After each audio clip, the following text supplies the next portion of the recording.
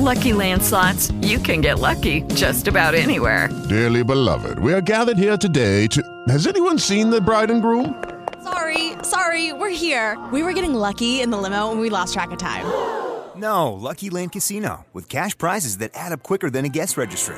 In that case, I pronounce you lucky. Play for free at LuckyLandSlots.com. Daily bonuses are waiting. No purchase necessary. Void where prohibited by law. 18+. Terms and conditions apply. See website for details.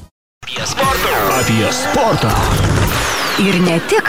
Ar įmanomas toks atvejis, kaip per rungtynes abi komandos pasirodo su vienodom aprangom? Pasirodo, kad įmanoma. Ir ne kokiam ten mokyklų čempionate, o pačioje NBA lygoje. Tai šiandien apie tai paruošė žinutė Gediminas. Ir ne tik apie tai, dar šis tas ir apie futbolą bus. Tad išklausykim. Labas Vyteni, labas visiems.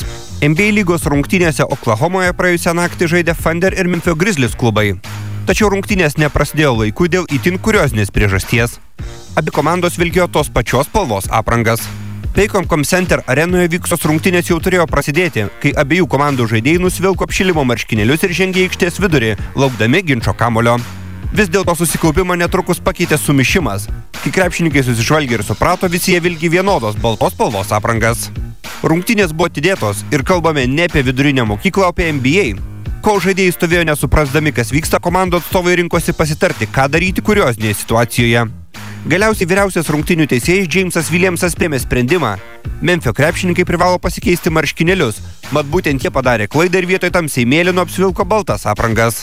Galiausiai kuriozų prasidėjusias rungtynes 125-118 laimėjo marškinėlius pasikeitę vieni vakarų konferencijos lyderių Grizzlies.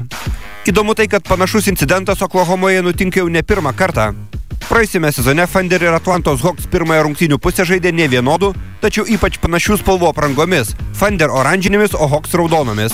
Sirgaliai skundėsi tuo, lyga ir arbitrai galiausiai priėmė sprendimą, kad antroje mačo dalyje Oklahomos krepšininkai turėjo pasikeisti aprangas į baltas. Ir dar viena trumpa žinutė, ši iš futbolo. Anglijoje buvo užfiksuotas pasaulio baudinių serijos ilgio rekordas. 10 pagal stiprumą divizione Anglijoje. Rungtynėse tarp Washington ir Bedlington komandų pagrindinis laikas baigėsi 3-3. Tad žaidėjai stojo mušti baudinių. Serija, kuriai paprastai užtenka iki 10 smūgių, truko keliasdešimt minučių, o galiausiai Washington ekipa pasiekė pergalę 25-24. Iš viso komandos atliko net 54 smūgius ir pagerino Gineso rekordą. Iki šiol rekordas buvo 48 smūgiai pasiektas 2005 metais.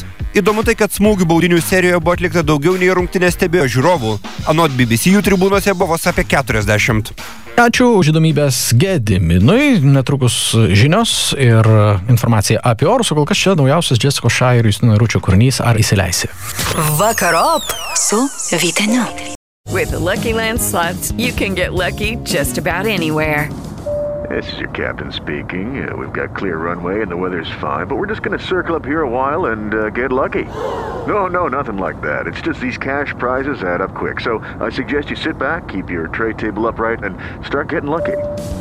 Play for free at LuckyLandSlots.com. Are you feeling lucky? No purchase necessary. Void where prohibited by law. 18+ terms and conditions apply. See website for details.